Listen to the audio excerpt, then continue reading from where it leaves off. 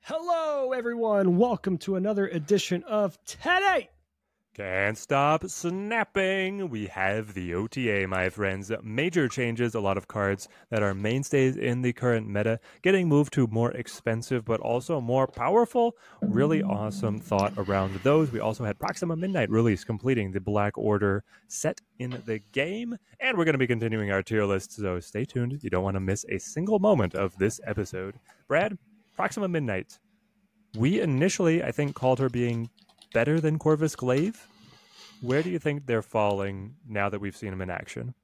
So I think Corvus Glaive is running out of steam a little bit. You know, like he's not as impactful as he was that first week, but that typically happens, right? When it comes to new cards, they usually get played a lot, and then people are like, "Oh my god, this is broken," and then it kind of settles. I think they're around the same card.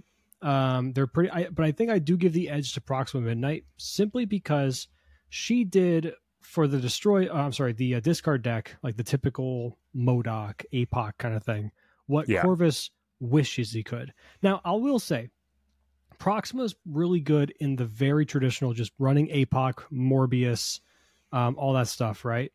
Yes. Where Corvus is better in the version that's doing a bit more with what's it called, like Collector and like the new Helicarrier, stuff like that. That's where Corvus shines a bit better, because you want to be able to get the extra energy to make use of like the random cards you're getting. I think that's also some card generation, right? Yeah, right. So they go in different decks. Now you could put Proxima in that deck, of course, right? But and she'll probably still be pretty good in that version with Corvus and all that. But I think she's honestly brought back some consistency to the regular discard list, like just running her over Wolverine or even both in some instances. Because the amount of people I've gone against that are running this deck, and I'm just like, how do you have these cards every single time? How do you have them every single time? It's insane. It's really good. No, I think that it's elevated the deck. I don't think the deck is meta, at least not yet, but she definitely improved it. And it's one of those where, like, if you've got Gambit, you're kind of in with a prayer in any given matchup, except against Destroy. But it's really fun to be able to play. And I had, like, just, a value discard deck that was running Proxima that I took Proving Grounds to Gold 3. I lost in a Heartbreaker, but I think that is kind of case in point. It proves that the deck can go the distance, especially when you're sharp on what your win conditions are, when you snap, when you retreat. Definitely having Proxima is a high impact on snapping or retreating. So either Corvus's stats, we're looking at 0.09 average cubes per game, win weight, you should have done this one. Win weight of 51%, popularity 8.3%. So that's the hot new card showing through. And as always, this is based on the last 30 days, ranks 80 to 100 plus, and 6,000 plus collection level.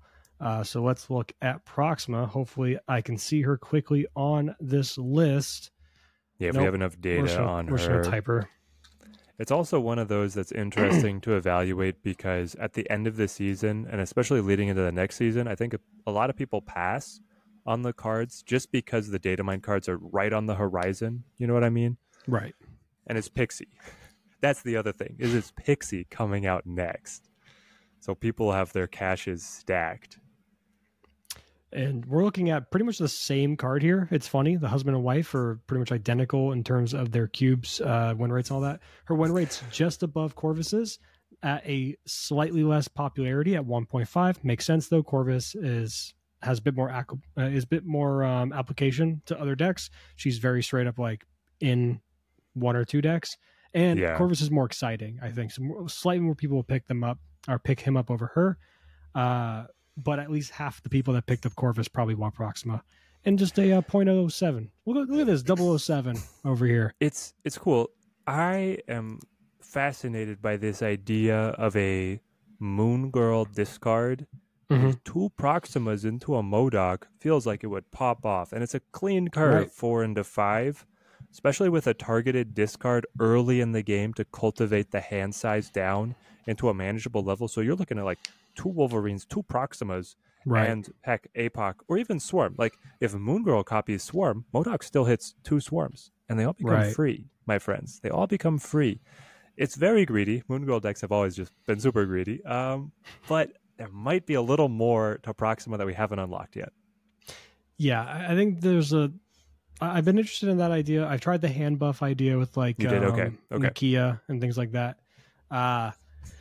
It just can't keep up, you know? Like you'd rather just be playing like the bigger stuff. Right. It's cute. It wins when it can, but it's kind of like the whole like it reminds me of the Jund deck that's running like Black Bolt, Stature, and like Doctor Doom and stuff like that, and then just like Miss Marvel with Zabu. Sure. And it's like, sure, you can win games, but on average, when your best high roll versus your opponent's best high roll on average, you lose. It's kind of how that deck, those kind of decks feel. The deck that I found the most success with had both Silver Samurai and Gambit in it. So you had a little bit of interaction with the opponent and then just these free stats on your side and Wolverine and Proxima. And it ended up playing in a really fun way. So got to keep on looking to refine it. But then again, there's always exciting new stuff to play out. And I think this is a great segue into our balance changes where we're looking at an America Chavez, a hand buff change. Brad, new America Chavez, going from a 2/3 to a 1/2, same ability, giving the top card of your deck +2 power. Is she going to unlock anything in this archetype that you're so fond of? In which archetype? Hand buff. Oh, no. Okay. Pretty not easily, enough. no. Not enough. Makes her way easier to fit in, though. No, you're right. You're right. And like I've played her in today on stream. I played the classic Brood Forge Absman like Patriot list. Nice. And with Howard and Iron Lad in the list as well. Howard? She felt really good in that list. Okay. I would look at my top card and be like, oh, cool. We're hitting an Iron Lad. All right. Draw him. Look at Howard. Oh, Mr. Sinister's there. I just get 2 4/10s. I was on Carmitage because he was a 4/6. Went to 4/8, 4/10. Gosh. So you can do some fun stuff. I think she's pretty good. I think she can be in a lot of decks.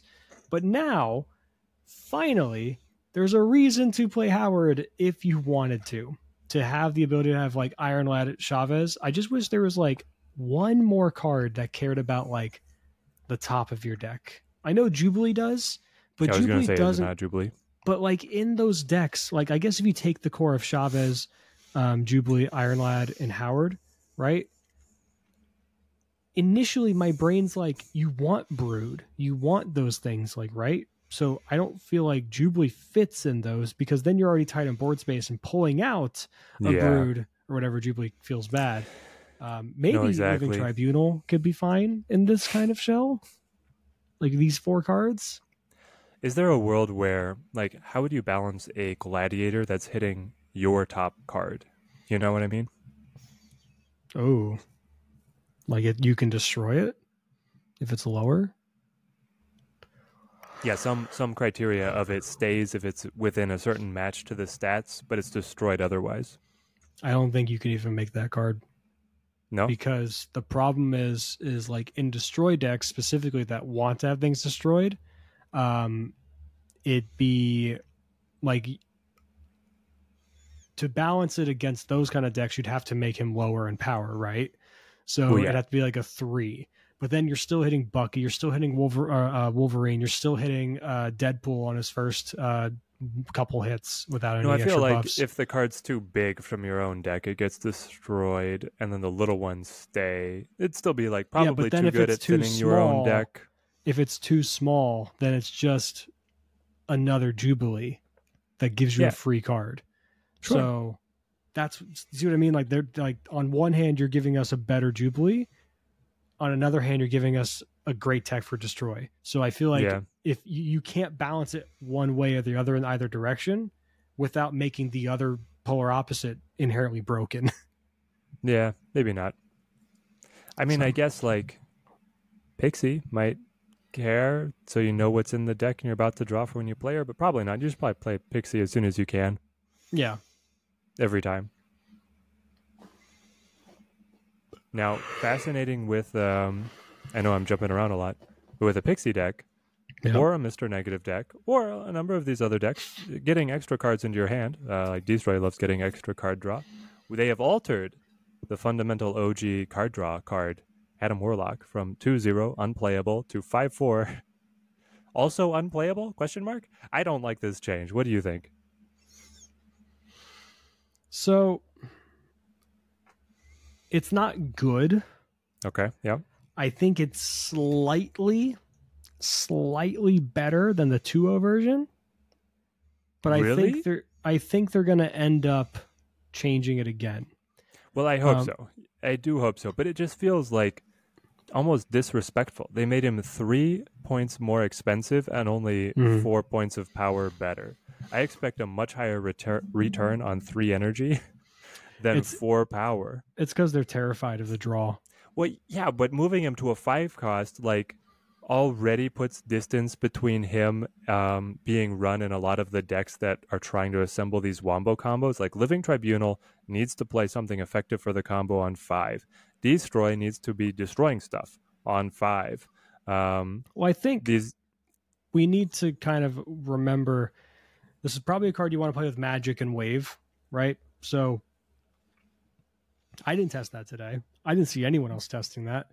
What I did see is a lot of people immediately saying, how could you second dinner? How could you remove this card? This beloved, it was actually even really good as a 2-0. Do you know how many people I saw be like, I used to love playing Bast into this and it would catch people off guard and it was so good. I won so many games. Yep. This is from Glenn himself. 1% of this the is player from Glenn base himself. Okay. Adam Warlock as a 2-0 had a worse win percentage than Agatha. Okay? Oh no. Let me say that again. That's crazy. Adam Warlock in his original state as a 2-0 from Glenn Jones himself, the head game designer of the entirety of Marvel Snap, had a worse win percentage than Agatha. Now, if you look at the other cards that have a worse percentage, did he respond if there's any other cards in that category? If we look at Untapped, there are. But you know what they are? They're cards that are played in Agatha. In Agatha. Fair. Okay. And of course, the 6/14 sometimes, when played, wins you more often games on her own back than Quicksilver or Domino. Yeah. Right? That's brutal. Those had worse win rates. Adam Warlock desperately needs a change. And I think that it needs to divorce him from the draw effect. I don't even find that particularly thematic to his character. I don't either. So I'm not going to be sad to see it go. Well, it's thematic in the sense that Adam Warlock is the supremely powerful character, right? One of the most powerful characters in Marvel. Yeah. And you're getting the most powerful effect in Marvel Snap. So or maybe most card games is card draw. Yeah, in most card games, yeah. But especially Marvel Snap based on the size of the deck. But I agree. Just rework them. Make him a different card entirely. Make him interesting. Give people a reason to run this card. It's a beloved character, whether you're a fan of the MCU version. Most people aren't because they kind of underutilized him a little bit. Meh. I liked him in the small doses I was given, but I wish I had more. And he so they didn't quite butcher him as bad as what do you think they've done the worst? This is such a tangent. The worst justice to or the most injustice to? Is it the Taskmaster MCU version? Is that the worst? No, because it's okay. Let me backtrack. For the Kingpin. They did Kingpin pretty dirty. Did they? Kingpin was like an MCU official. The Fox, like the earlier shows, I know he was pretty cool. No, like in the shows, like Daredevil, Echo. Yeah. Well, we haven't had, so I'm not talking about the Daredevil show. I know Daredevil shows where he cut his teeth. In Echo, I feel like not great. It's the same guy. Yeah, but I feel like he's written worse. They're both MCU. I just feel like he's written worse. I guess they've technically acquired it. No, they didn't acquire it. They already owned it. Gotcha. The Daredevil show with Charlie Cox was originally an MCU show. It was the Hell's Kitchen shows. Jessica Jones, Iron Fist, Daredevil, Luke Cage, and then Punisher were the 5 shows that took place in Hell's Kitchen. Somehow I never connected them to MCU. Because they wanted them to be like isolated and almost not be canon, but were. Like they wanted to, so because it was the earliest form of MCU's like dipping into TV, because they're also all Netflix originals as well. They wanted to make them as isolated within themselves as possible, crossover with each other, right? So you had the Defenders was a show that came out as well that featured all four, Right. And some conversation of things that happened within the movies and stuff, but not a lot. Like the Battle of New York and stuff like that was mentioned. Right. But again, because they were so new comparatively just to this was before Agents of S.H.I.E.L.D. and stuff like that came out as well on like basic cable. They wanted to just kind of keep it far enough away where I don't really think about the rest of the MCU, just in case it failed. It gave them a backup option. They could later just be like, oh yeah, that's not canon because it was so poor and so badly received. But it is, I promise. So, I mean, I guess they probably did the Kang the dirtiest. So I don't think, I'm trying to think of like, when I think of a character that was done the dirtiest, I think of someone that they tried to maintain the original essence of the comic book counterpart, but failed miserably at doing so. A great example would be the current Avatar show on Netflix right now. Try to take the cartoon and like bring it up to the better medium that is live action. There's a lot of air quotes happening if you're listening, chat. Yes. And rather than embracing the source material as a beautiful thing, like for example, Sokka not being a sexist guy at the beginning, and they're like, yeah, we're just going to skip past that. I'm like, that's a huge part of his character growth. Or a great example is the Agni Kai that Zuko gets his scar from his father.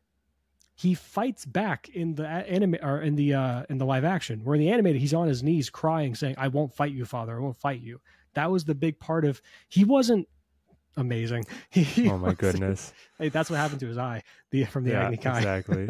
He wasn't banished because he disrespected his father in the general's chambers or the throne chamber. It was because he refused to fight him and disrespected him during the Agni Kai. That's why he was banished. It hits different. But if you're to wrap it into the MCU, do you have a pick? I can't think of one because I think of Taskmaster as just being a mid character that's okay. And honestly, every rendition of Taskmaster in any medium outside of comics have sucked. All of them. Like, did you play the Avengers game?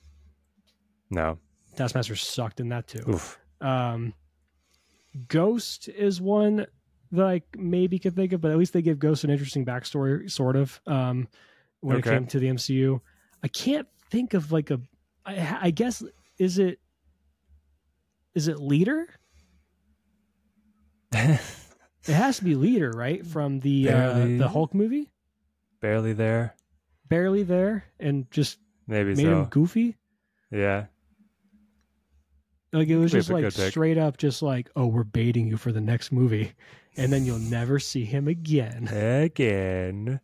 Man. Yeah. And I don't think that you're going to see too much of Adam Warlock here.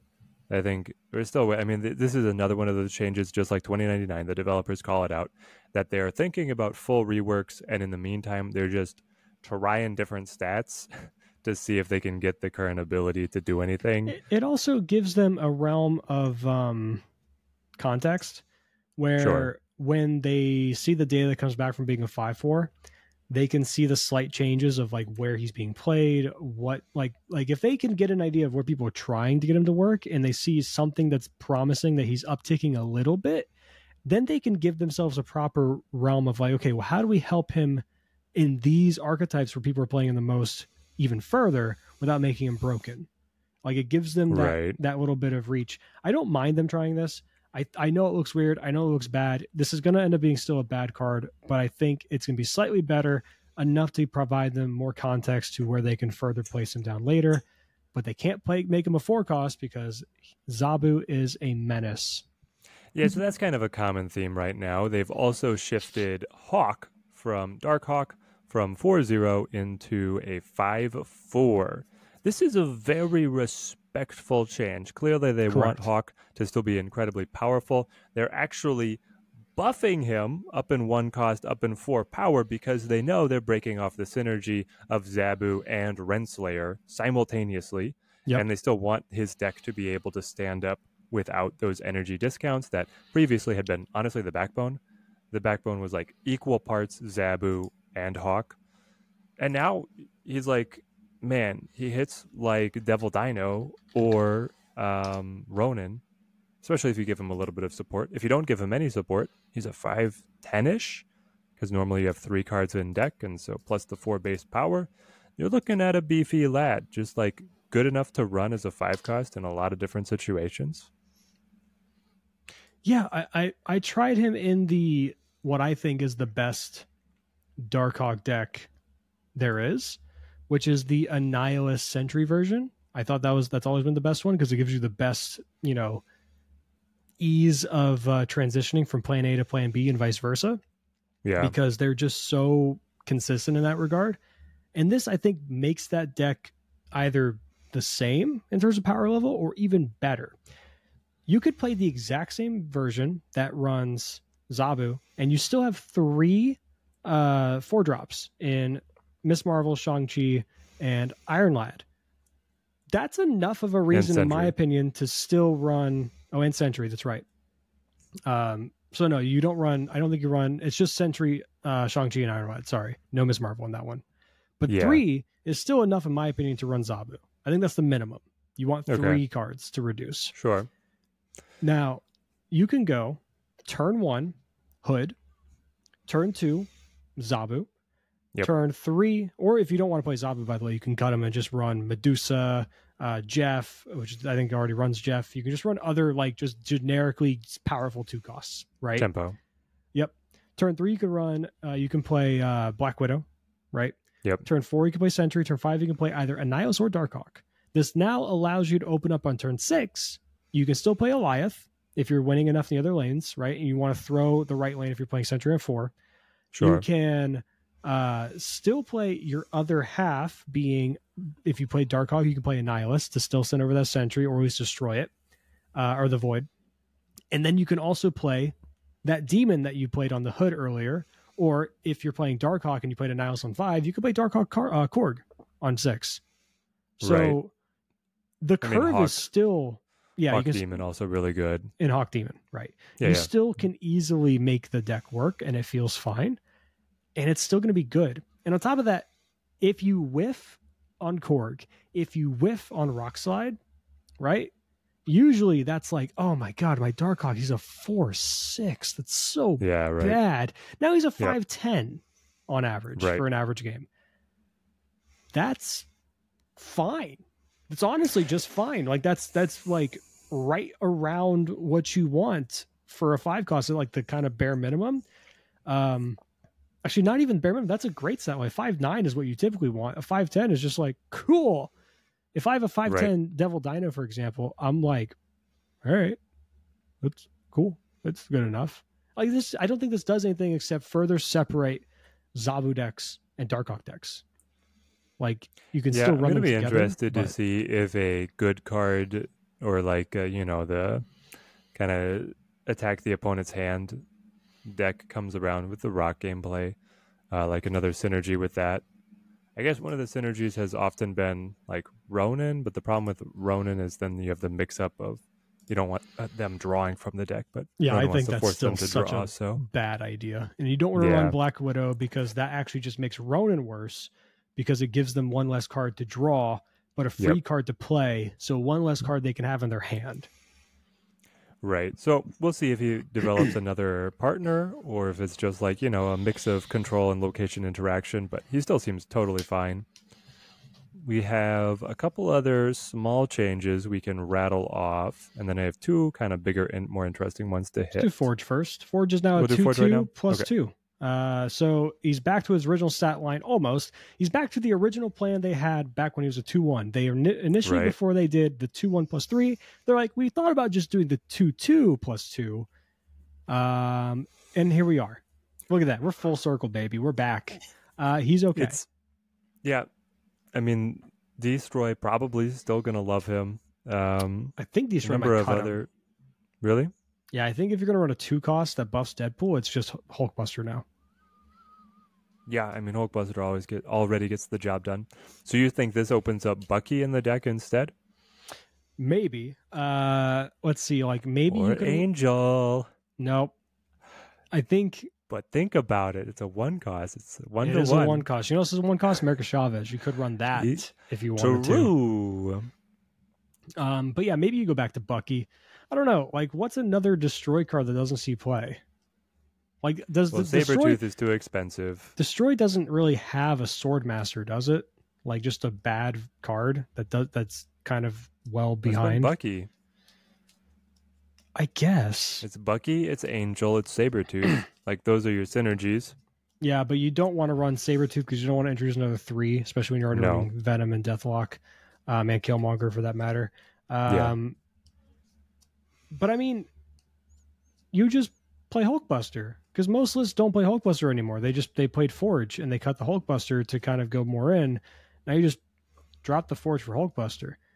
My deck still has both, so we'll see what I do. I'll enjoy having the extra slot. I think the average deck has been. Let me just look. You could also just like run Shang or some other control card. I think Shang is so good in Destroy. I think you should be running. No, it's totally fine. So let me delete that. Destroy. So this is the average deck. Okay, this one does have Hulkbuster and Forge. Mine's missing one of these. It's missing Hulkbuster. What am I running instead? Yeah, I'm running Shang, this probably. this, and I'm running Lady Shang. Deathstrike. You could bring in Lady Deathstrike, but unfortunately, like, her price point is higher. But it does open up the slot as like a flexibility to get in there. Where's especially my if we see Lady Deathstrike. Yes, if 4/4? only. Now it's interesting because in our next change, one of the most common Lady Deathstrike targets is now no longer a target. Lockjaw from a 3/2 up to a 4/5. This is a huge shift for the card because at 3/2. You had the extra 3 turns to be able to fill the entire location one at a time. At a 4 cost, you're only going to be able to cycle in 2 new cards.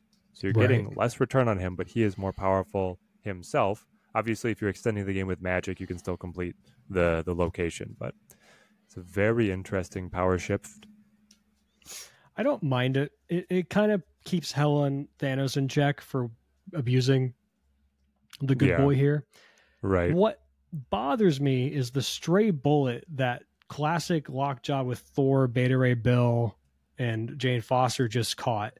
Because before you can at least go, either Thor or Lockjaw on 3, and then like you kind of wanted to have Beta on 4, and then like play Jane on 5, and then just dump your whatever onto Lockjaw.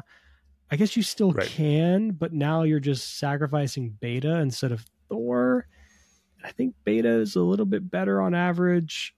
I don't know. It's just a little weird, a little goofy feeling, because especially now, I don't know. It's weird because maybe. Now is he almost better as your turn 6 play, right? He's 5 power.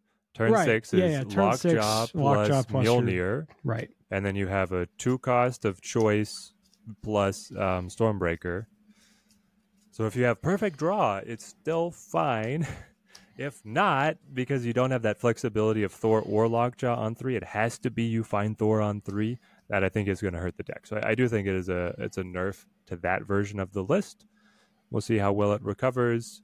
That deck has not been too much in the meta overall, so I'm not too sad about it. 4/5 is kind of crazy to me if you think about it. It's a great stat line, man. Right. Plus 1 cost, plus 3 power. Yeah, I'm a little surprised by that. I thought maybe like a 4/3, 4/4, but like a 4/5 feels like just fine. It makes your whiffs feel way less hurtful, I think. Well, yeah, and it's an extra slap at Adam Warlock. Went up 3 in cost and 4 in power, versus Lockjaw 1 in cost, 3 in power. It's like, what are they doing? Hey, don't worry, Ted. You got a great curve. You can go Lockjaw on 4 and Adam Warlock on 5 on the Lockjaw, hoping you get something better. So exactly, cycle it around, baby. All right, next up, Ant-Man. This one was shocking because I kind of like Ant-Man in his old form, and now he just got a little bit better. I guess what they're looking at is the Titania and the Martyr. Like the premium stat line for a 1 cost now is 5. Like those have genuine cost to them as a 1/5. And now why on earth would you run those over Ant-Man now? Like is it genuine that much cost is having to fill your location, is but it though? Your zoo deck is capable of doing it and more. Oh yeah, in Zoo in particular, you're just like, oh yeah, I get to run 3 1.5s now. Cool, this Yeah. is fun. Oh, and that's not even counting when you hit him with Valkyrie, by the way. Let's go. That's the big thing is this is A +4 on 1/7. top of whatever you buffed his stats, either Bast or Valk. Yeah, Man, that is a pumping card. makes me want to go back to the old classic Destroyer with Ant-Man armor in a lane, Cosmo, stuff like that. It's gonna be That's the other bad, thing. but Onslaught with an Ant-Man. right. You could. There's a world where like Well, that's what my Destroyer deck is right now. I told you I have Mojo, Omega Red, Warpath. Ant-Man, Onslaught. Like Yep. get that double slap going. Yeah. Again, that's what my Destroyer deck is. I have Ant-Man, Mojo, Omega Red, Onslaught, and Warpath. Like those are like my main targets. Yeah. And like dude, I'm telling you, when you have the extra thing on an Ant-Man just for Onslaught already felt good before. So Yep. I'm be really happy with it now. It's just good. Yep. So we've already covered Chavez. We covered her first. Then we have Swordmaster and Vulture, both with just tiny touch-ups. I think both of them are still bad. Vulture is better than Swordmaster. Well, yes, but move is By still a bad. lot. Yes, but this is horrible. This is not. I mean, what it's you one of should do. these. No, because the untargeted, like the true random discard, is just not. They keep trying to make it happen. Hellcow, Swordmaster. Why it's not didn't happening. Moon Knight get a buff? That too. Moon Knight should be a 3/7. So, ooh, no. Yeah, give it to me. Give me the Moon Knight. That's way too much. Too much. But let me play that Moon Knight gorgeous, should be a little better. Gorgeous Met Gala, Hellfire Gala. It is one of the prettiest cards in Snap, that specific version. Yeah. So do you think that there's a world now with Vulture and Dagger that like a move package is viable? Still no? I'm standing by my answer. No. Okay. I mean, I accept it. It's tough. It's very fun. tough. It's cool. You can move it once. It's under Shang-Chi still.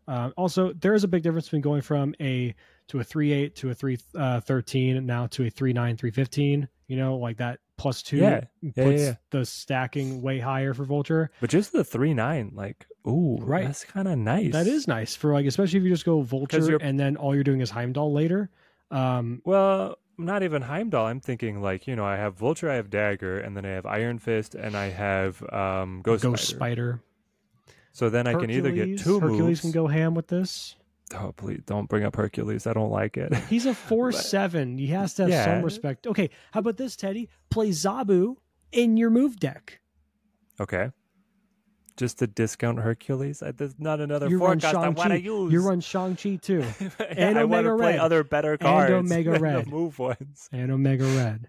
And the Omega Red. The Omega Red will go crazy if you're getting a bunch of moved, tough guys over there. But and then finish off a Tribunal. No, there's better ways to play Tribunal. Is there any more fun way to play Tribunal though? No, there's definitely not. I'll give you that stuff one. around and then slamming. They're like, yeah, they're gonna play Heimdall. I'm gonna just kind of play all my stuff in the mid lane because they're gonna win the left lane and I'm gonna be able to win the right lane. And then just like, nope, Tribunal, baby. Yep. I have to say, like, Heimdall's win rate is probably buffed by people running like Nick Fury and randomly getting him for 8-cube steals rather than actually playing the move deck. Oh my god, I actually went to the bottom of the page. Hold on. No, that's the bottom of the page is where move is. It was just so oh my god. What? It took forever to get to the top. I don't know what's happening. Oh, you want to see the Heimdall deck? You don't want to see the... I want to see his his look, win rate. There's no Hercules in the main one. All right, well, he has a 47 and a negative cube rate of 0.8. Say it isn't so.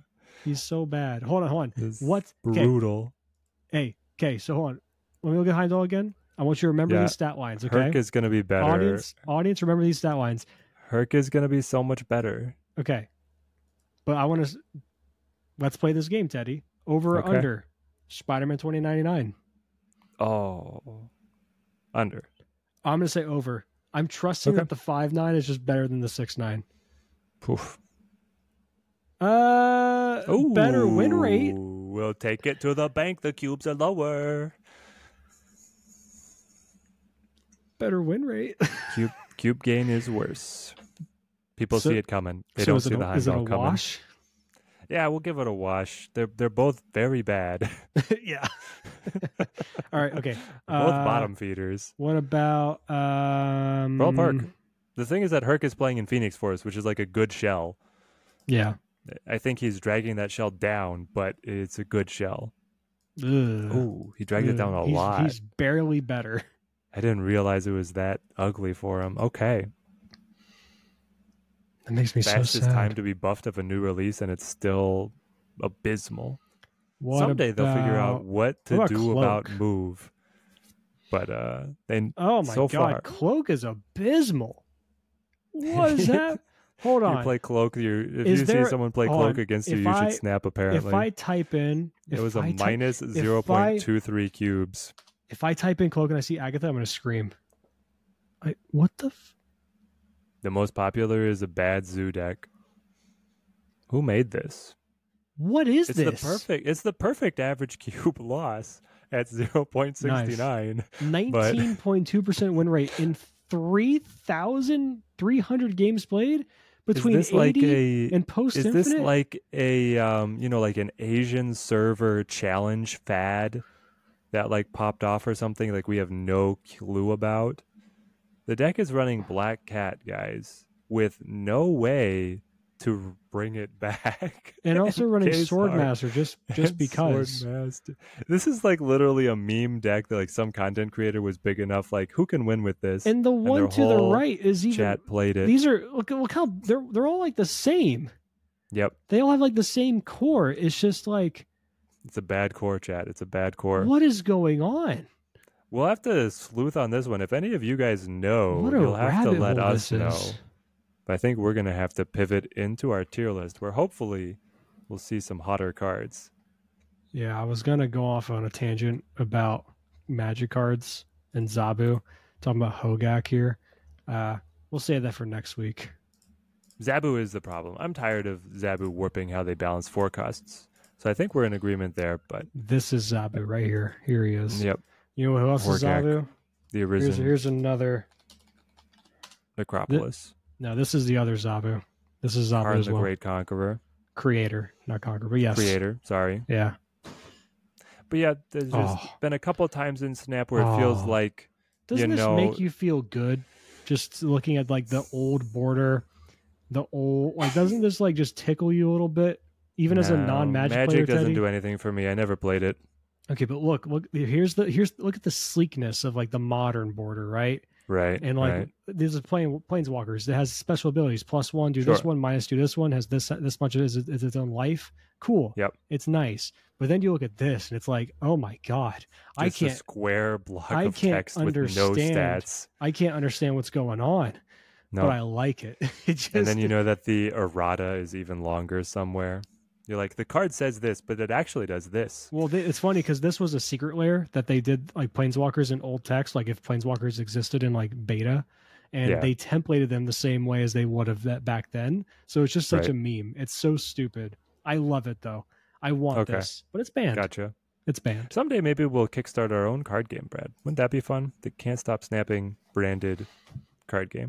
Sure. Are we gonna just go reach out to DC and actually make a card game that's not going to get shut down in about a month's time? No, DC we'll do Star Wars. Star Wars fans are Isn't dying Star Wars to just have... coming out with a card game? Not a digital one.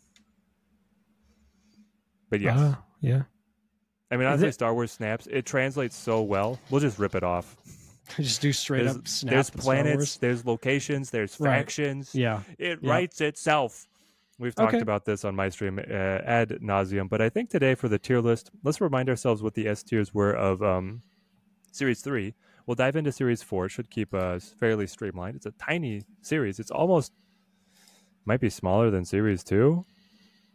This is, as we get into Series 4 and 5, they're supposed to be cultivated to be good cards. But what really happens is Series 5 is cultivated to be good cards, and the bad Series 5 cards go into Series 4, so...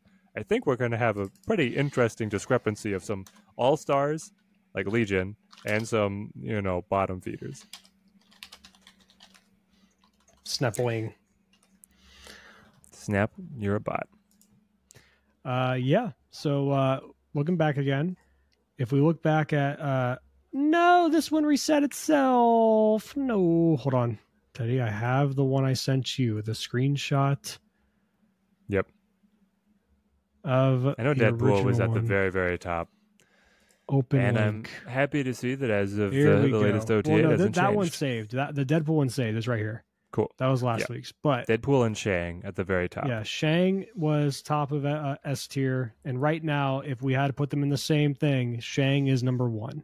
Yes. Because he warps the metagame around him. Sentry leading off A tier, B tier. Give us like just some example cards, kind of the middle of B tier. We're looking at like Mystique, Thor, Negasonic, cool stuff Right. like that, but just more niche applications. Starting us off in Series 4, Daken 3/4, create the Muramasa Shard in hand.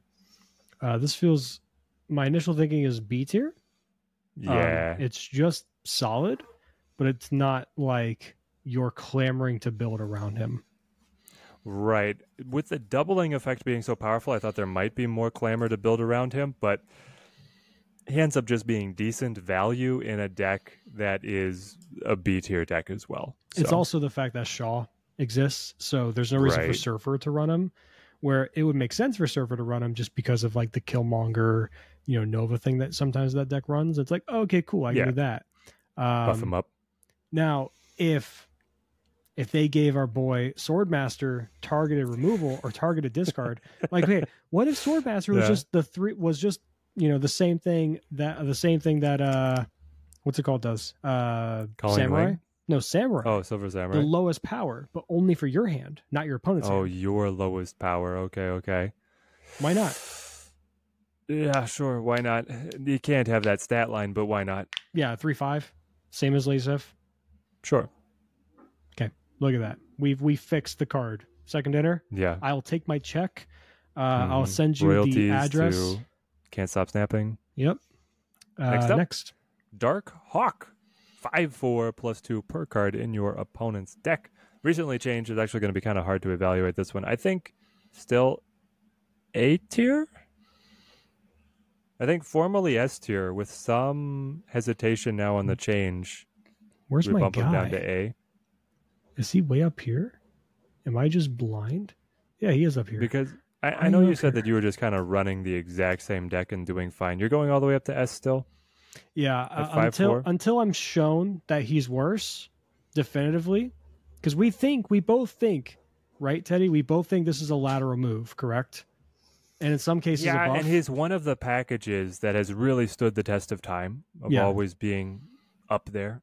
So until I'm shown otherwise and provided evidence of him being significantly worse to drop to A tier, I can't. I don't think I can put him off of S tier. I think as a 5/4, he's just fine. I would probably say that he's low S tier from the other ones. He but went from being he deserves almost an entry. top 5 potentially, or like in that middle range, to probably the back part, like towards where Omega Red and stuff like that are. Yeah. Blob completely knocked him off the face of being played, and now he's trying to make his comeback. So we'll see how that goes. Echo coming in at 1/2. Where you at, girl? Disable your opponent's ongoings played at this location. Fascinating little tech card. Yep. When she's good, she's good. Makes me think B tier, but she needs a meta to exist. So I think C tier. She needs the ongoing meta to exist. Like, you have to be able to predict. Saying goodnight to the Teddy wife. You have to be able to predict reliably that your opponent has powerful ongoing effects, and that are even like lane dependent. I mean, Ms. Marvel was the thing, right? Everybody wanted to play Ms. Marvel mid. You played Echo mid, and then your opponent is like, I can't play Ms. Marvel mid. And then they realize I play her in a side lane, and she's still better than other 4-cost, Brad. Right. But we're not talking about Ms. Marvel. Ever since her nerf, she hasn't been played nearly as much as she was off rip, which makes the Echo not just a slam dunk played in the mid lane and you're happy. Yep. Okay. Ghost Spider 1/2. Move the last card you played to this location. I think, can we agree, the best movement activator card? Yeah, she's a B tier. I would say better than Dakin. on average because she's You put her B tier. How strong do you think the Phoenix Force deck is?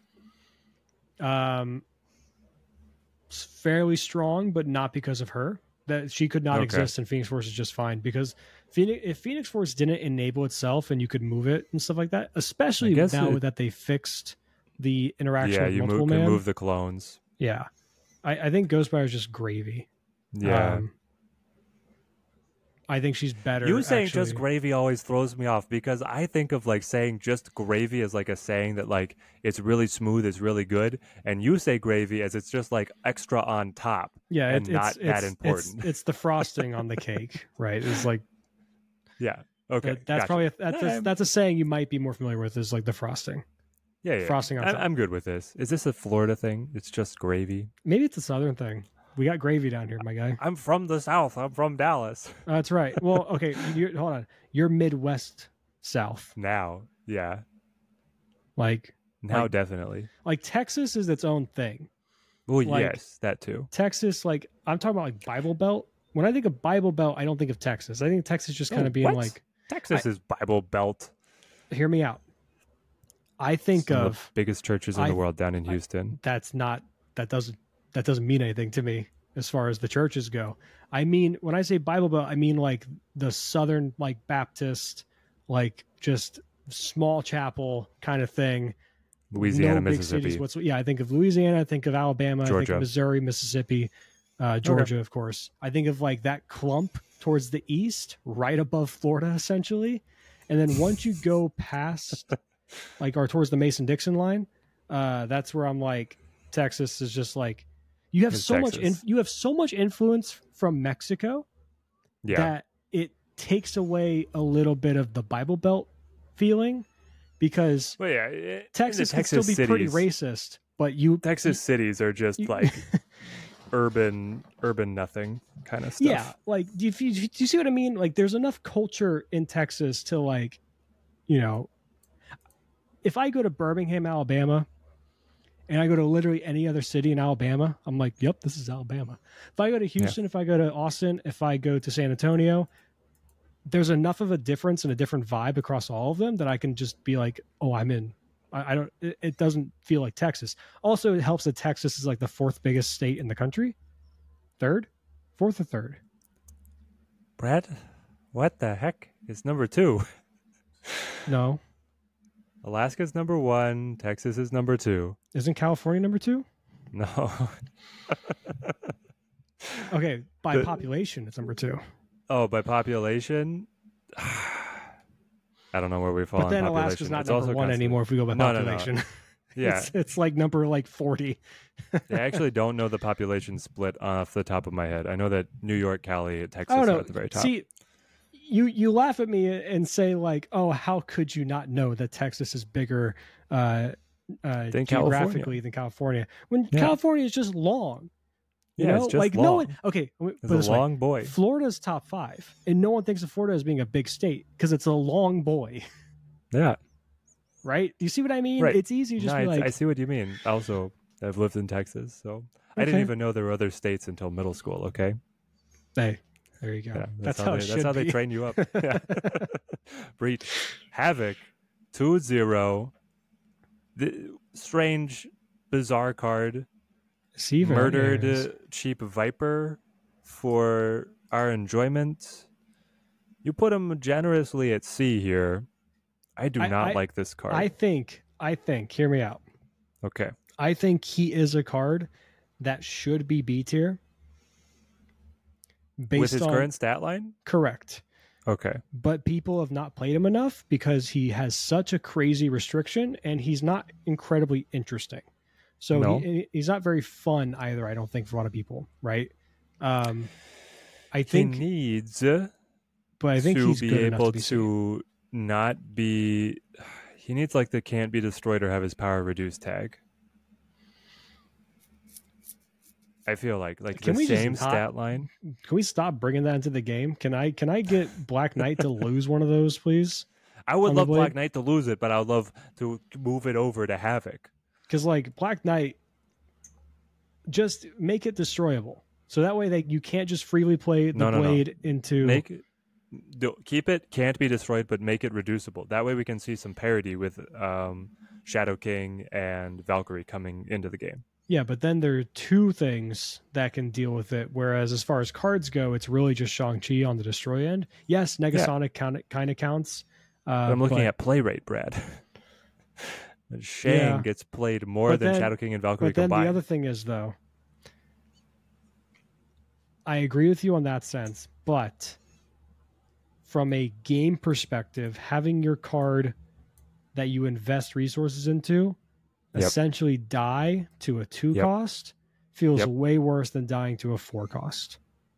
And but also from a game perspective, having a whole suite of control cards when people only pick one, always this same one from every deck is like not good. So you agree that Shang-Chi should be a 5 cost?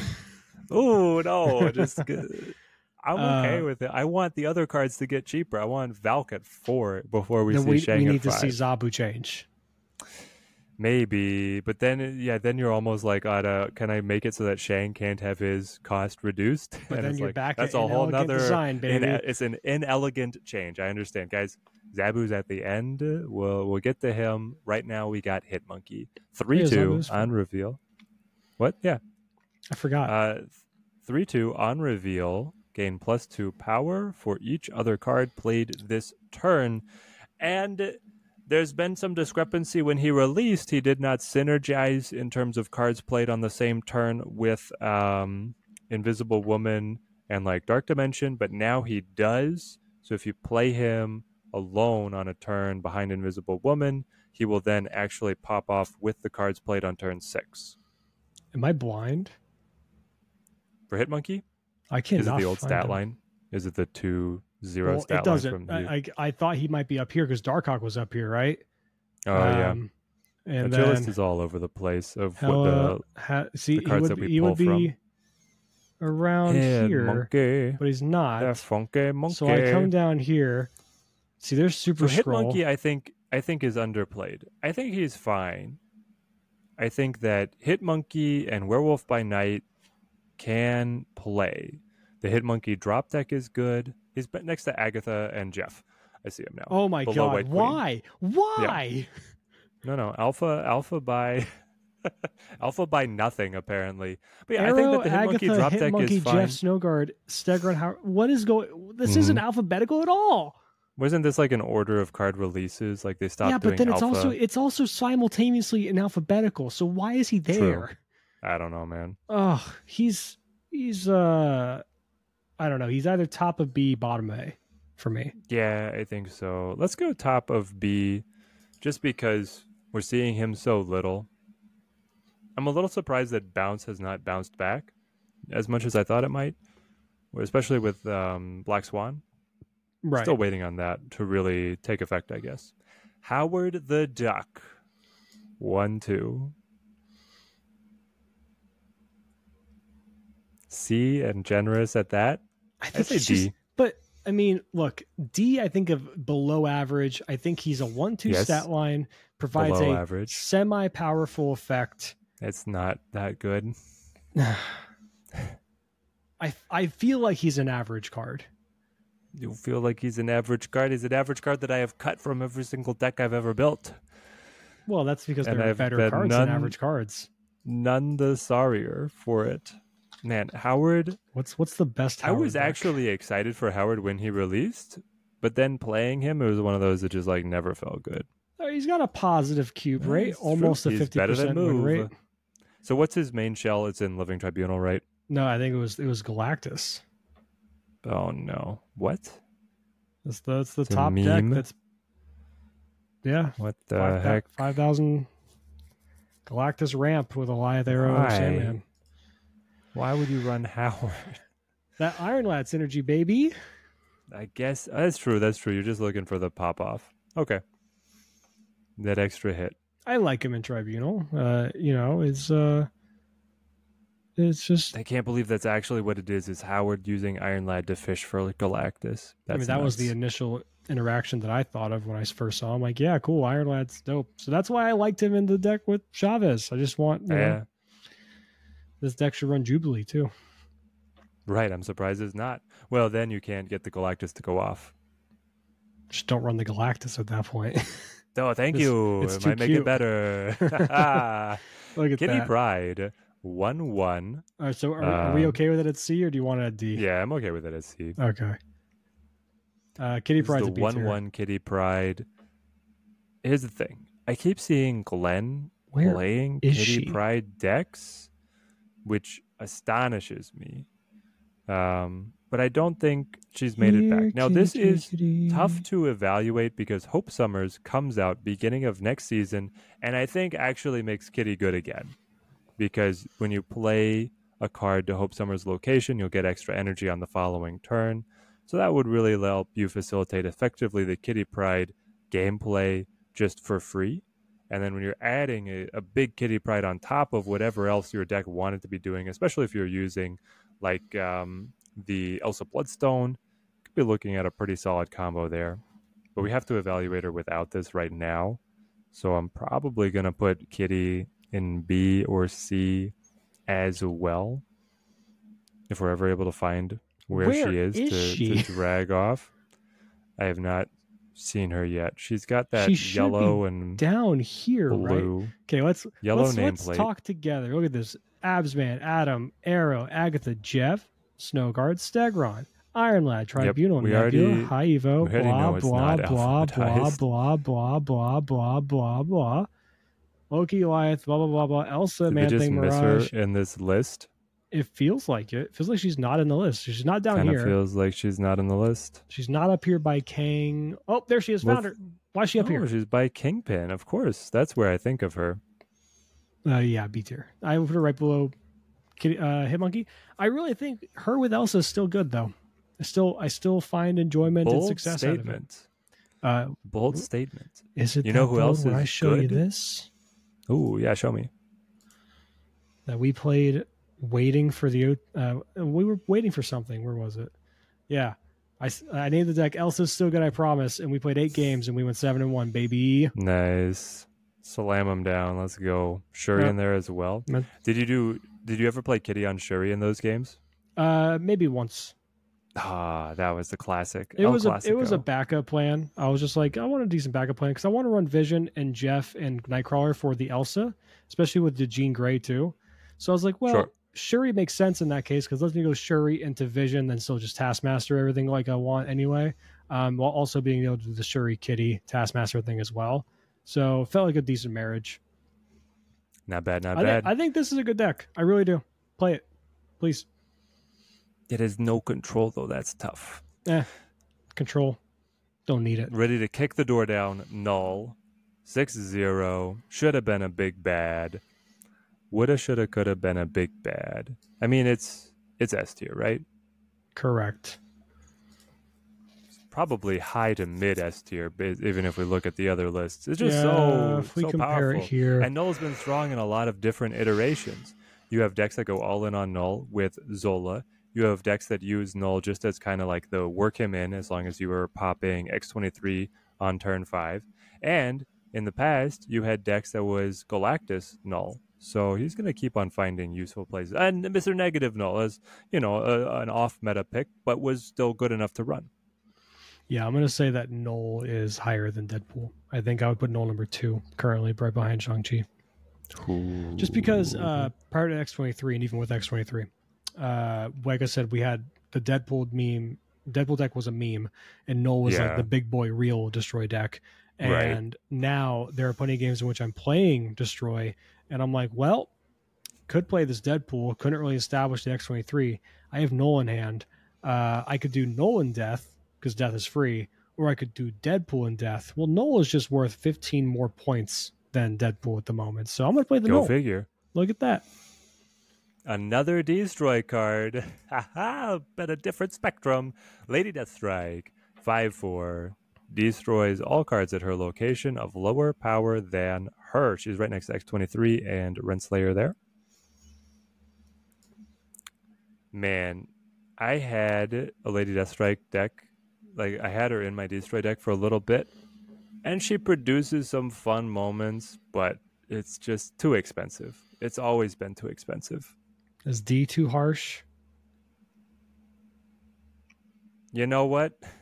No, because like Lockjaw got more expensive. That was one of the reasons that like she Yeah. can kill Zabu, she can kill And we're getting Red Guardian soon. Lockjaw, and then she can kill Dracula. Those are like your Ooh, premium hits. Red Guardian doesn't hit Lockjaw anymore.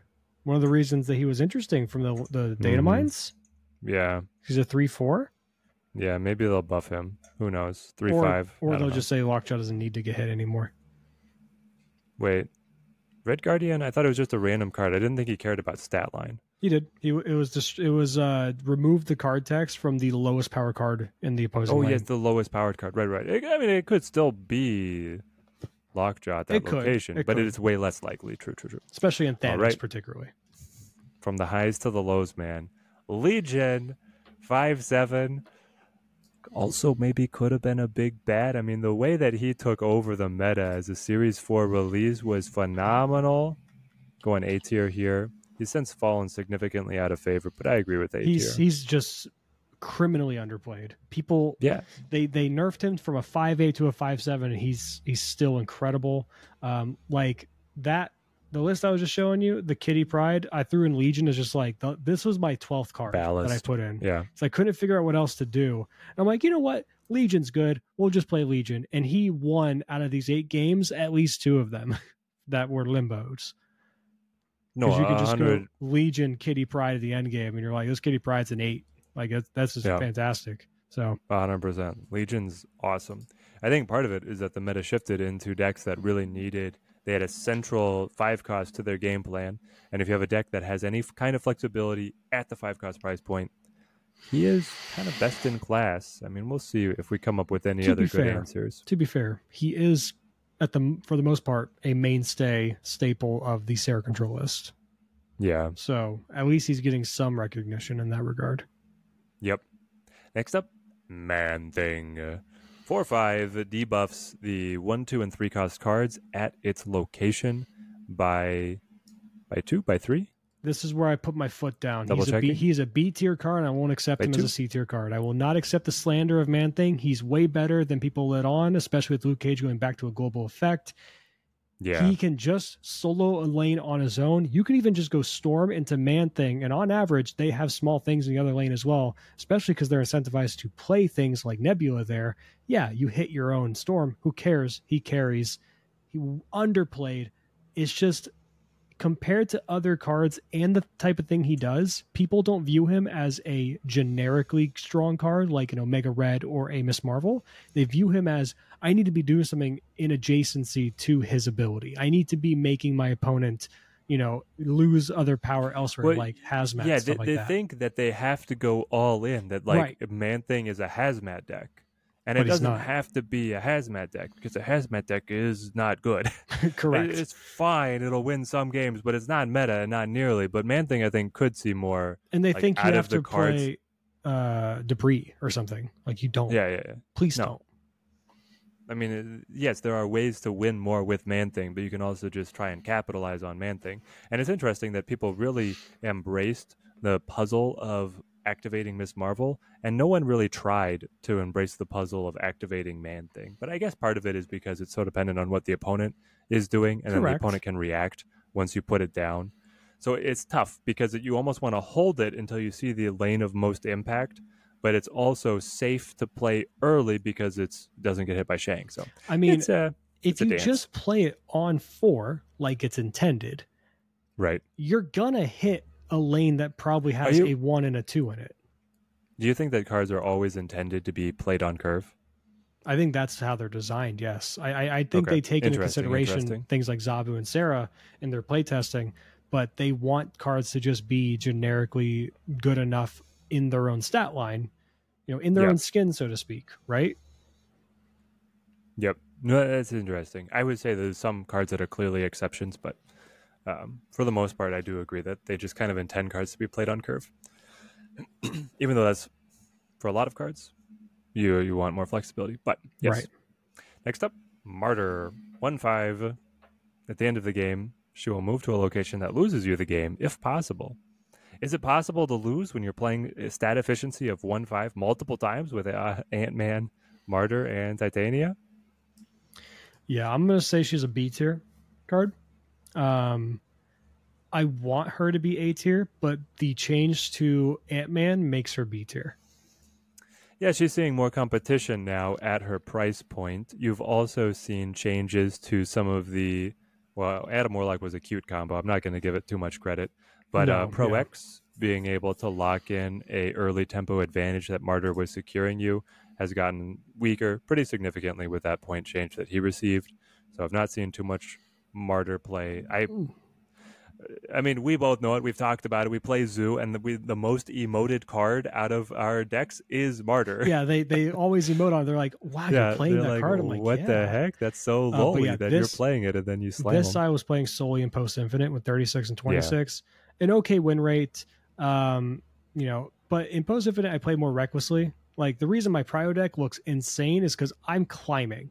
Yeah, the crazy net Yeah. cubes, good win rate. That's because I was climbing from 73 to right after Post Infinite. Yep. Ravona, this I'm just like, Let's see what happens. exactly. So this should be better, I think. Probably a better record, at least a better cube rate if I was snapping efficiently.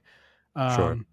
But this was really good. Just Black Swan on 3 when you have Ravona down and just go like Martyr, Titania, lock them off Man, with Professor X. It's I need so to go much back fun. and test more Super Giant, man. I'm surprised that when Destroy was as popular as it was, more people didn't turn to Super Giant. But I guess it shows just how few people got her.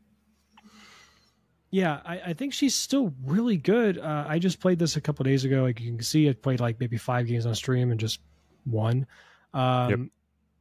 This can still be refined. I think Arrow can be something else. I think you can just play Cole in the list as well. Sure.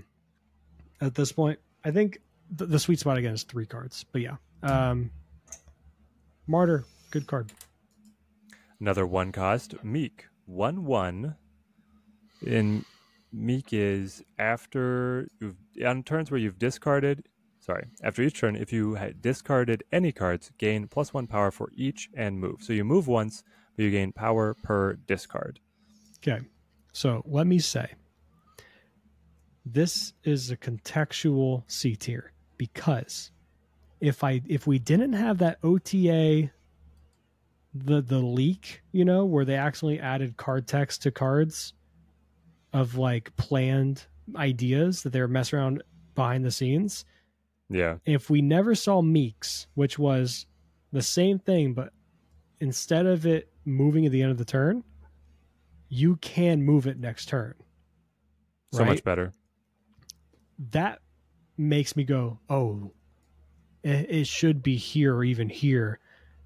But because I know what it could be, it's C tier. I think of reality, it is a slightly above average card. I think. Let's check the stats on it. I am a curious APOC boy. deck. I mean, the APOC deck is pretty ambivalent to running it. I've seen plenty of the decks cut it. I've seen some of the decks use it. I mean, this is rarely does it get a very respectable, solid, above average card. So I think it is a B tier. I don't know. No, it does. Meek does fine for himself. That ability to be able to choose, if it does get unlocked, the ability to choose where he would go on a following turn, it would be so much better. Now you notice that the bell curve is getting way more messed up because they do a pretty good job of their new releases as of over the last year or two, right? Like the new cards. I think Series 4 is going to be kind of wonky, and Series 5 is going to be like, oh, here's the power. Yeah, very top heavy. Let's go to Mirage 2/2. On reveal, copy the lowest cost card in your opponent's hand into your hand and give it +2 power. It's fascinating looking at Mirage because I remember numerous headlines from content creators and reactions that Mirage was explicit power creep. And I was like talking about all the power creep in the game at the new stat line that was present. And now she's like, I don't know, mostly cut all over. Yeah. It's just where do you play her, Loki. Okay. And that's it. Or maybe, how does this always happen? That new agent, Mockingbird. Songbird. One of those it's Mockingbird. Is coming to the game and would be good with Mirage. Yes, would be good with Mirage. Could give that card a little bit of a resurgence, and maybe because spawn then a new her card would read, copy the card into your hand, give it +2 power, and discount my other big finisher, Correct. my 5/9 by 1. I think Mirage is another card that reminds me of Man Thing, where it should be like it's a sneaky, like could be a B tier card, like could be above average. I just think that like she's just not played enough. A, because she's uninteresting as a card for the most part, and B, She's just settled into a position as the mirror match breaker. If you're in a one-dimensional meta, you play Mirage and try and just steal a better version of a card you want to play anyway. See, this is why I want sideboards, because Mirage is an incredibly interesting sideboard card. Yeah. Once in a position where you know the opponent's list and what you could potentially be receiving. Right. Imagine like bringing her in a destroy deck when you're in the mirror against a Deadpool. Oh, yeah. Turn 5 Mirage against Destroy goes crazy because it's Death or Deadpool. Right. Stuff like that. So, but I could also, like, I can't see her being buffed. No. Like, this is her stat line. She's a good stat line. Yeah. It's just she has an average output because she's, you know, again, some of these tiers don't speak to the real story of the card. It's just where they are now based on where people play them, people's interest in them, and like what deck she goes in. Mobius M. Mobius. 3/3 ongoing. Your costs can't be increased. Your opponent's costs can't be reduced. A-tier. Locking up the A-tier edition. I mean, he was S-tier at a 2 cost, at a 3 cost. Supremely and obscenely broken at a 2 cost. Yeah. Insane. And I think we're about to see a huge surge with Pixie's release.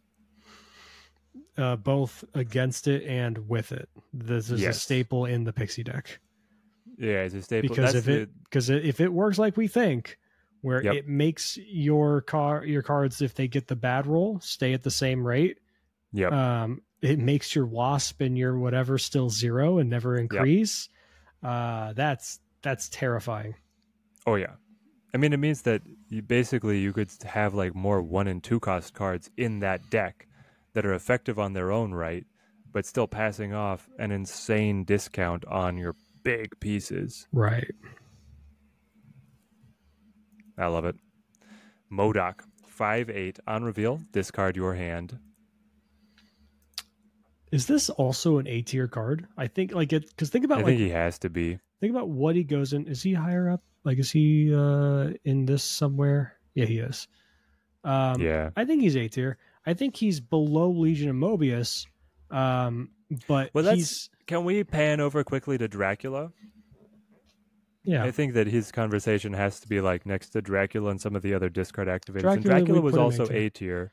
Does Lockjaw move to B tier now as a 4/5? No, we have to get more time. I'd leave him where he's at, but maybe. Well, I'm not saying right now because we can't make that call yet, but I think if we were to be betting, I think he drops in play for sure and effectiveness. Yeah. But yeah, Modok in A, especially looking at where Dracula sits, I feel good about that. Discarding your hand, just really, really fun. And now when your hand can also include Proxima Midnight and some of these other new toys. Helicarrier, just giving you random cards. It's fun. Morb still going crazy. Meek is another thing that loves Modok. So next up, Marshmallow Man himself, Nimrod. 5/6. When this is destroyed, add a copy to each other location. He's one of those destroy cards that has just been overshadowed by the dominance of Deadpool X-23. Yeah, I think I go B. My reasoning is because, like, I don't know, I'm just never afraid of it. Even when I'm going against... What? I'm never afraid of it. I'm never afraid of Nimrod. You're never afraid of Shuri Nimrod? That's like... crazy. It doesn't scare me because usually I'll run. How does that not scare I can run things that can stop it. I can Shadow King it. Yeah, but who plays Shadow King, Brad? The control deck does. Teddy. I can give you the bottom of B tier. I just don't think it's better than these cards. I think if the only thing that holds this up to B tier is Shuri, then I think as a card itself is not as intimidating as it could have been. Yeah, it is tough. It's not as intimidating as it could have been. I think that's a good way of putting it, but the high rolls are really, really powerful. I mean, because when you Shuri Nimrod and like Venom, then like, Carnage to do it again or whatever. Yeah. kind of thing. If Venom ever goes to 4, then it's like the death of Nimrod. Is it? The rest of Destroy will be fine. But yeah, because then it's way harder. It has to be Carnage Venom together rather than Deathlock Venom. I'm going to be honest. Some Nimrod lists don't even run Deathlock, and it's just the Venom and Carnage. I know, but like they're that's already like the Phoenix Force they're version. already prepping for that change. Yeah, the Phoenix apparently. Force version likes bringing it back. Yeah, it's a weird spot. I thought he was going to be a bigger deal. He's never really materialized. It's just overshadowed by the other Destroy cards. I think he's fine. Like I don't want to see him get buffed, and that's kind of how I think about like B tier. To a 5/6.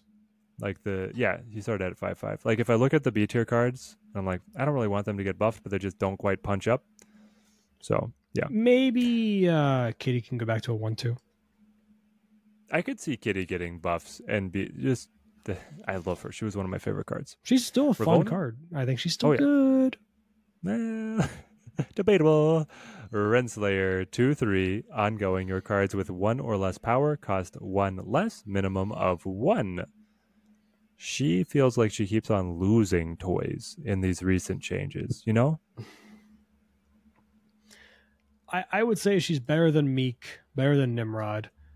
Not as impactful as some of these other cards. I guess I have to put her above Man-Thing purely because of track record shows her being more successful than Man-Thing. Though, yeah, I think in my heart of hearts, Man-Thing is actually better than she is. No, I like this positioning for Ravonna. I was pretty happy with her at her release of a 3 cost. I had some success in that pocket meta at the time with a specific list that I was running. I've still come back to her from time to time with the Hawk lists, but now Hawk is broken off, and so I think she's going to be looking for a new thing. The Ravonna X deck I showed you is very fun. Yes. And like she's a good card in those decks or these kind of decks.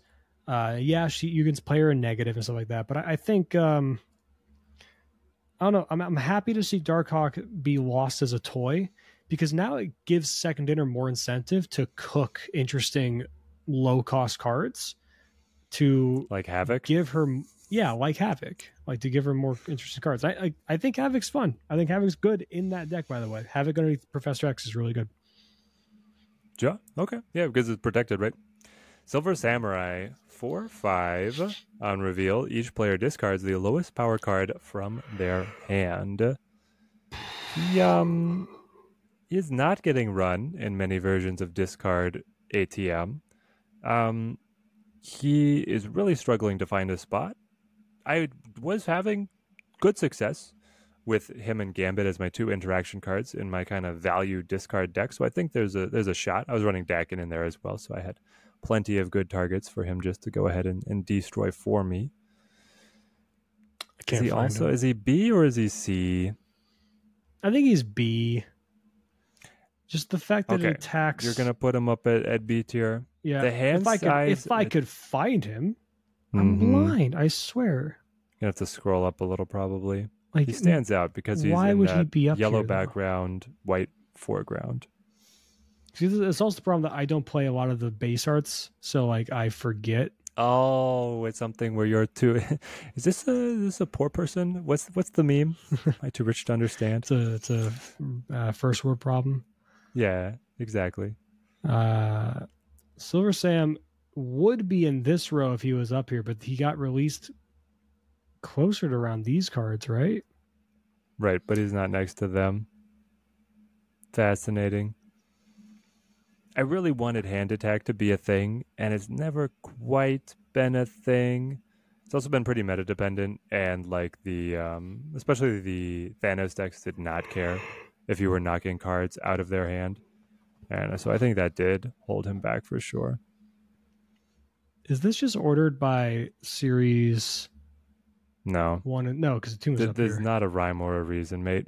It's like randomly alphabetical and then restarts a few times over. Exactly. If we see him, we'll bring it back. Let's dig up Snowguard, which is right there by Jeff. Yeah. Snowguard went crazy with the change and the Loki meta, and now Loki's kind of gone.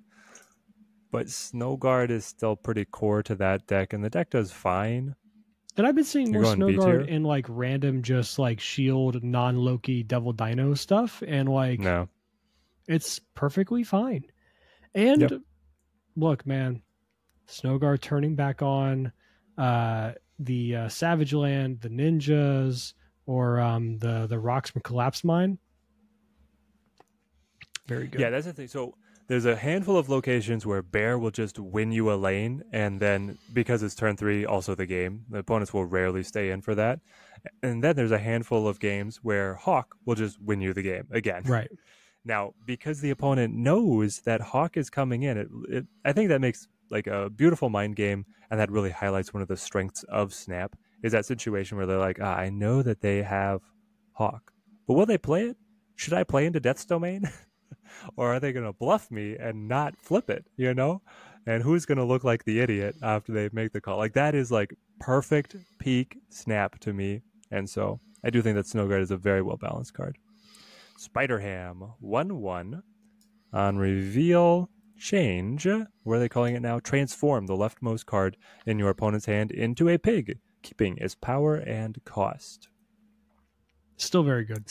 B tier. Why has he not played more? I think because there are too many one costs people want to play to establish early priority or a way to gain priority in a later turn. Things like Sunspot, Nebula, Ant-Man, Martyr, Kitty Pryde, even like or even Meek and discard, Deadpool and destroy, right? So if you look at a lot of the decks, there's not as much interaction on one, but in the decks where there are cards you want to play on one to interact with your opponent, it's usually Spider-Ham or Iceman, and I've been seeing Spider-Ham be played a little bit more than Iceman. Yeah, I love that you get the information of what you hit. That was what was really broken in his earlier iterations where he was hitting random cards. And then moving it to just be the leftmost, it took away the like brutal recycling bounce attack kind of style of play, but I think he's still quite solid. I guess it is meta dependent, right? When you're in a hella meta where the guy's like, oh, you got my, Infinite is the worst case example, but also like Giganto and other stuff like that, then you're like, yeah, sure, I'll keep on slamming you. Or even like Magneto, you're like, I don't care. I still have my 612 kind I'm of stuff. surprised he hasn't seen more play in the hella meta that we currently have. Just trying to hit hella? Right. Like that's what I'm saying, is that it's dangerous to play him in the hella meta. Well, partially, yeah, but the longer you hold on to her, the more likely it is she ends up in the far left-hand side of the hand anyway, right? So you just play him on 5. I guess. Also, his cube rate is 0.25, win rate 52%, 7% popularity. Let's compare that to Iceman. Oh. No, Iceman... Do I just have an Iceman? I want to say that deck? Iceman gets a higher play rate, but let's see. I would imagine a higher play rate. A lower play rate than Spider-Man. But better stats. Fascinating. I think because this has more RNG to it. Yeah. Where Spider-Ham is just like... okay, they both have RNG, right? But the RNG on Iceman's side is I might hit one of any of these cards.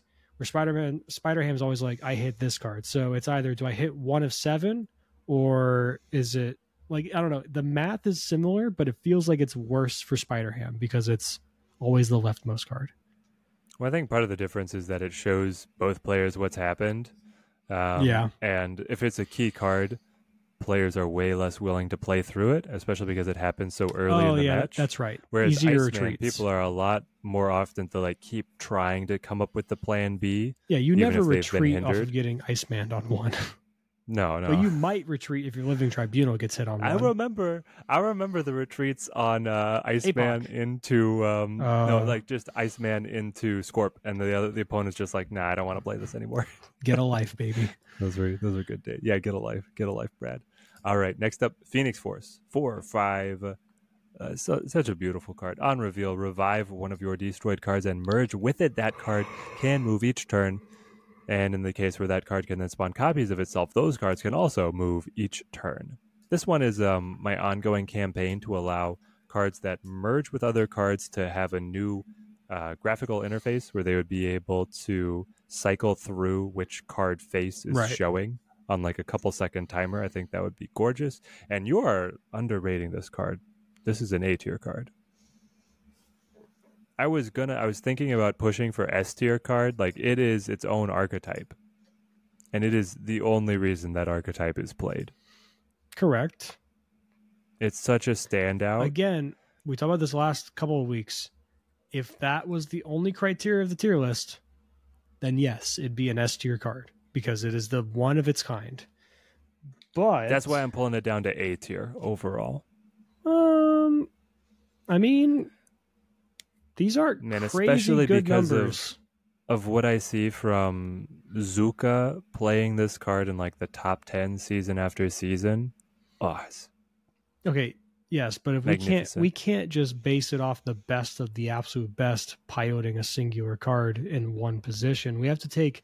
That's why, I mean, already the filters I have at 6,000 plus collection level, 80 to 100 plus, those are already pretty tight filters, right? To show like these are the best players on average.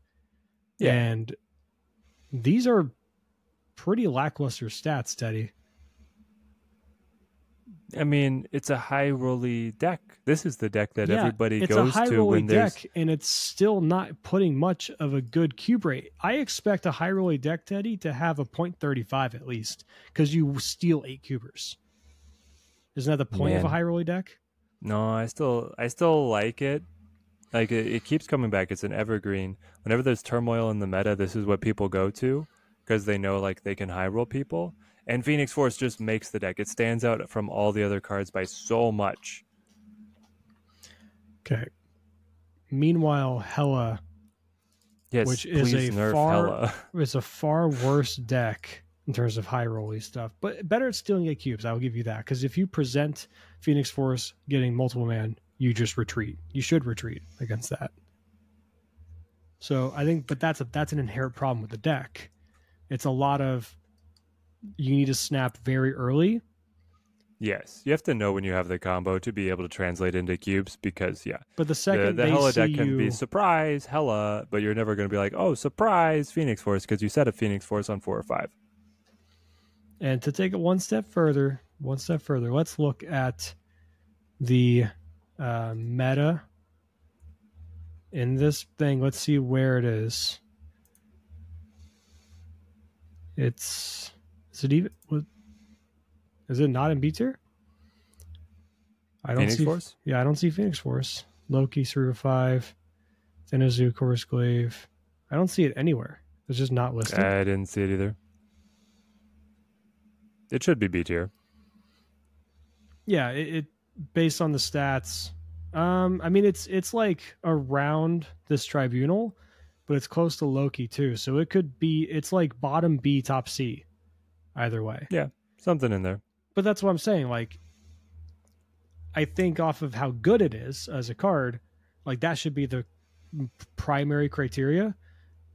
And it's top of B to me. It's better than Bounce, I think, right now. It's better than pretty much everything in here, but it's not on par with Legion, Mobius, and MODOK. I just don't feel like it is, though. Here's the thing, is if I'm piloting the Phoenix Force deck, if I see Phoenix Force in my hand, I have such a better outlook on the game. Like, that's one of the reasons Phoenix Force as a deck is not as good. It's because the games without Phoenix Force, it can't get it done. But when it has Phoenix Force, that makes up all its wins. Yeah, but like, it also is a reflection of how poor the deck is in general anyway, right? That it has to have Phoenix Force? I mean, that's the fault of the deck, not the card.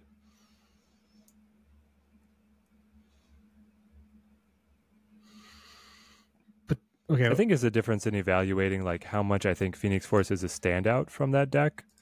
Let me look at one more thing. And for did I click on Phoenix Force itself? No, I don't think I did. Was it at the top here? You're just kind of grading it as the deck that it's named after is performance. Which I can understand either approach. I just take the one that elevates this card. It's got a 0.09 cube rate, 47.4% win rate, and a 1.2% This is real popularity. bad. Come on, Woof. Teddy. It's a B tier card. Fine. You got to see the forest for the trees. I still like it. No, I like it too. I think it's a really cool design. It's a great card. It's awesome that it's a card that spawned its entire archetype that is destroy adjacent, but not a destroyed deck. That's great. That's one of the coolest. This is brought out one of the coolest decks in the game, in my opinion. Yeah. But God, does it just need something? It needs something better than a Nimrod backup plan. Yeah. You know? Like that's sure. what like, because this I think is the best version. The Nimrod backup plan, I always thought that was better. The Shuri into Nimrod kind of thing. Yeah. Yeah, that's what I would do too. But I think there could be something better. And also, right. When I play this deck, Teddy, I get to name it the best deck name ever as a 1986 Firebird or Pontiac Firebird. That's always my deck name when I play this deck. It's beautiful. Exactly. So I'm not hating on Phoenix Force. I just don't have enough of a heartstrings getting pulled when I think of the card to not have any biasy, or to have any biasy, I should say. All right. Well, let's go back, take stock of our tier list. This is us for the night, guys. We definitely don't have another big cat staring us in the face. We love you guys. No, Zabu, 2/2. Ah, shit. The big bad. Here he comes. You had me fooled because I was like, did this dude left. lie to me that Zabu is not? I mean, it's an S tier card.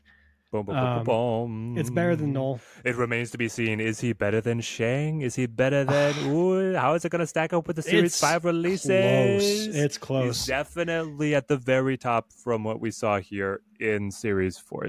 I think there's a... At the moment, my brain tells me that Shang and Zabu are 1A, 1B. They are towards the very, very top. And I could probably see Zabu getting changed before Shang, but I don't know. He's starting to become just like a game fixture. Given how many of these other 4-cost cards that they have changed around Zabu instead of changing Zabu, it's like we have a pattern here. They Zabu. All right, hold on. I have a great example. Let me show you Luris of the Dream Den. This is a magic card. It's also a cat, just like Zabu. Perfect. And it's banned. Look at how many places it's banned, Teddy. Pioneer, Modern, Legacy, Explorer. Banned in 4 formats. It was also even banned in Vintage, but then brought off the list. Okay. So, Companion. Companion means it lives in its own zone, called the Companion Zone, and you can pay 3 at any time to add it to your hand. And then you can pay the 3 that it costs to play it. And then each permanent card in your starting deck has converted mana cost 2 or less. So that's the cost of having a Companion Zone. And then during each of your turns, you may cast 1 permanent spell with converted mana cost 2 or less from your graveyard. It kind of has a similar vibe to Zabu, caring about a particular type or cost to your deck. Permanent spells. Exactly. And making use of that. Rather than dancing around and looking at, hey, we should ban one of the cards in Humans that plays this deck. We should ban... Oh, here's a good example. Because a deck that played this a lot was SRAM, which was this guy. Cares about equipment, vehicles, whatever. You draw a card. They could have just been like, oh, we should ban this guy because this is the main engine of the deck that this Luris deck is in. We could just ban him. Luris isn't the problem. It's this guy. Or you could ban one of the equipment or auras that he like. There's an armor one. I can't think. Oh, there's so many armors. Oh God. You're searching through every card with armor in the text and magic. Ethereal armor. Look at that. We found it. But Ethereal armor is a 1 enchant creature gets +1/+1 for each enchantment you control and has first strike. Could have banned that. This is the best aura in that deck. It's a 1 cost that Luris cares about. But you know what? Wizards of the Coast recognize that this guy is a bit of an issue. Let's just kill him. It's like the SpongeBob meme where it's instead of the should we tell him, they change it to let's kill him. Yeah, It's exactly. That's what Wizards did. So, but how would you want to kill, quote unquote, kill Zabu? I know, so there's like two pathways to go, right? And we've talked about it a little bit. You're interested in seeing Zabu take on the Black Swan text if it's only for the next turn. You could even be a little more generous and say it's for the next 2 turns. Yeah. Get a little experimental with it. It's that's probably the easiest solution. It's not really. Well, the easiest is just changing his stat line to be more expensive, right? Right. Like I did like your idea of making him like a 5 something, so he like another version of Sarah. Right. And then I'm even cool with the idea of giving him the -2 reduction like he originally had, but as a 5 cost, like a 5/2, right? Right. Pivoted very late in the game, which lets you go, 3-4 costs on 6, but you're probably throwing priority pretty hard in those instances. Yep. Yeah. Which also still makes him very good in the Sarah control deck. And now, rather than being able to go Zabu and Sarah, you can go either or. But Zabu essentially does a better job of what Sarah does at that point. Yeah, when you want to play Shang Enchantress anyway, and then you just work in another forecast, or just play Shadow King like I usually do. Value. Yeah, so Shadow King, Shang Enchantress is still your final play. It kind of fills that same spot, and depending on his stat line, it might be more interesting. It locks you into like that is the play rather than Sarah's more generally flexible, but could still be pretty cool. Yeah, I think Zabu's too much of a design constraint. Again, I'm not hating on the card. I use the card a lot. I like the card. I like playing 4 cost. A lot of my favorite cards are 4 cost. I love Darkhawk. Well, he's now 5 cost. I love What if your next 4 cost is like -2 on reveal? Then your next 4 costs 2 less. Yeah.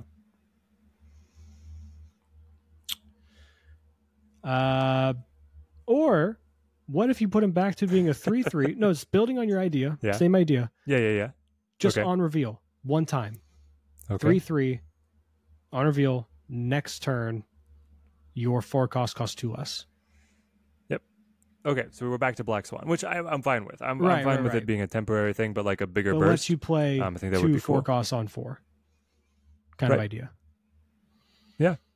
I think it keeps the card interesting and like really good when you play it, but it doesn't just make a like I'm so far ahead of you button kind of thing, or like it needs to be, because now it's just so straightforward and the opportunity cost of running it is so it's a low. 2 cost. The 4 cost cards in the game are balanced about being competitive without Zabu. So then you just add Zabu to any deck and they're too good. That's been repeated over and over again. So there has to be more of a game, more of an engaging element, more of a trade-off of including Zabu with 4 costs.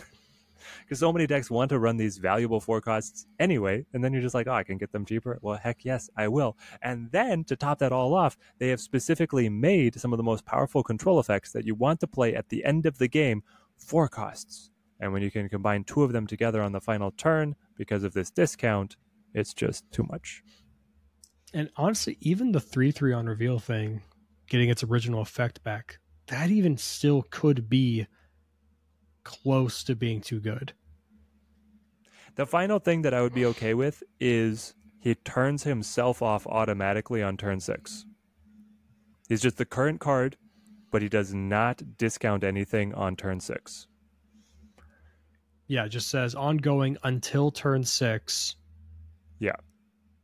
Because then you can still play a 4 cost on actually, 3. you would have to say after turn 5. So you can't. It's not like Vault that unlocks again on 7. Right.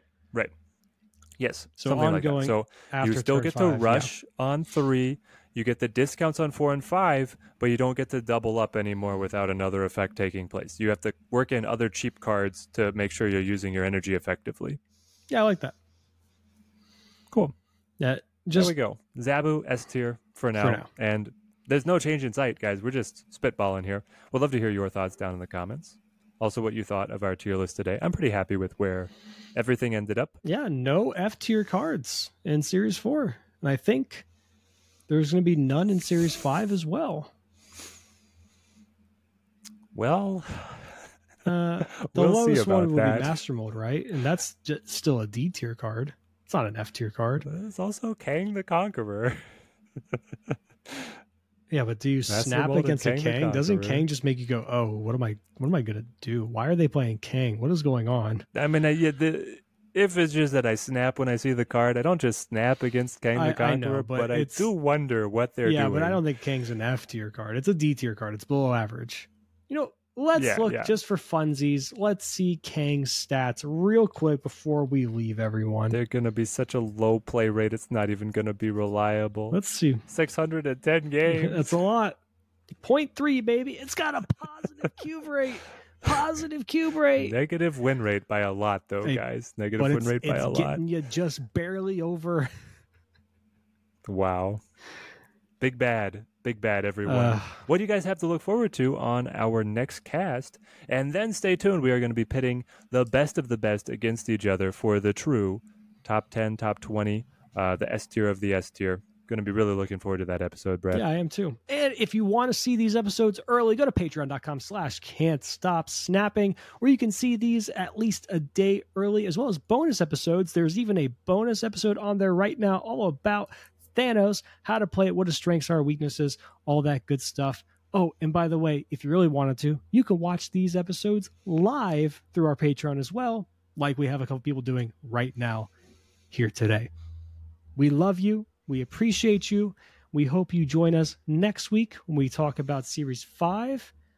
And we'll actually have more to talk about in terms of the fallout of this OTA. And maybe we'll be able to definitively say, Lockjaw's is actually in B. Maybe Darkhawk drops from S to A. Who knows? But anything's possible. But we'll see you next week. Keep on snapping. Bye-bye.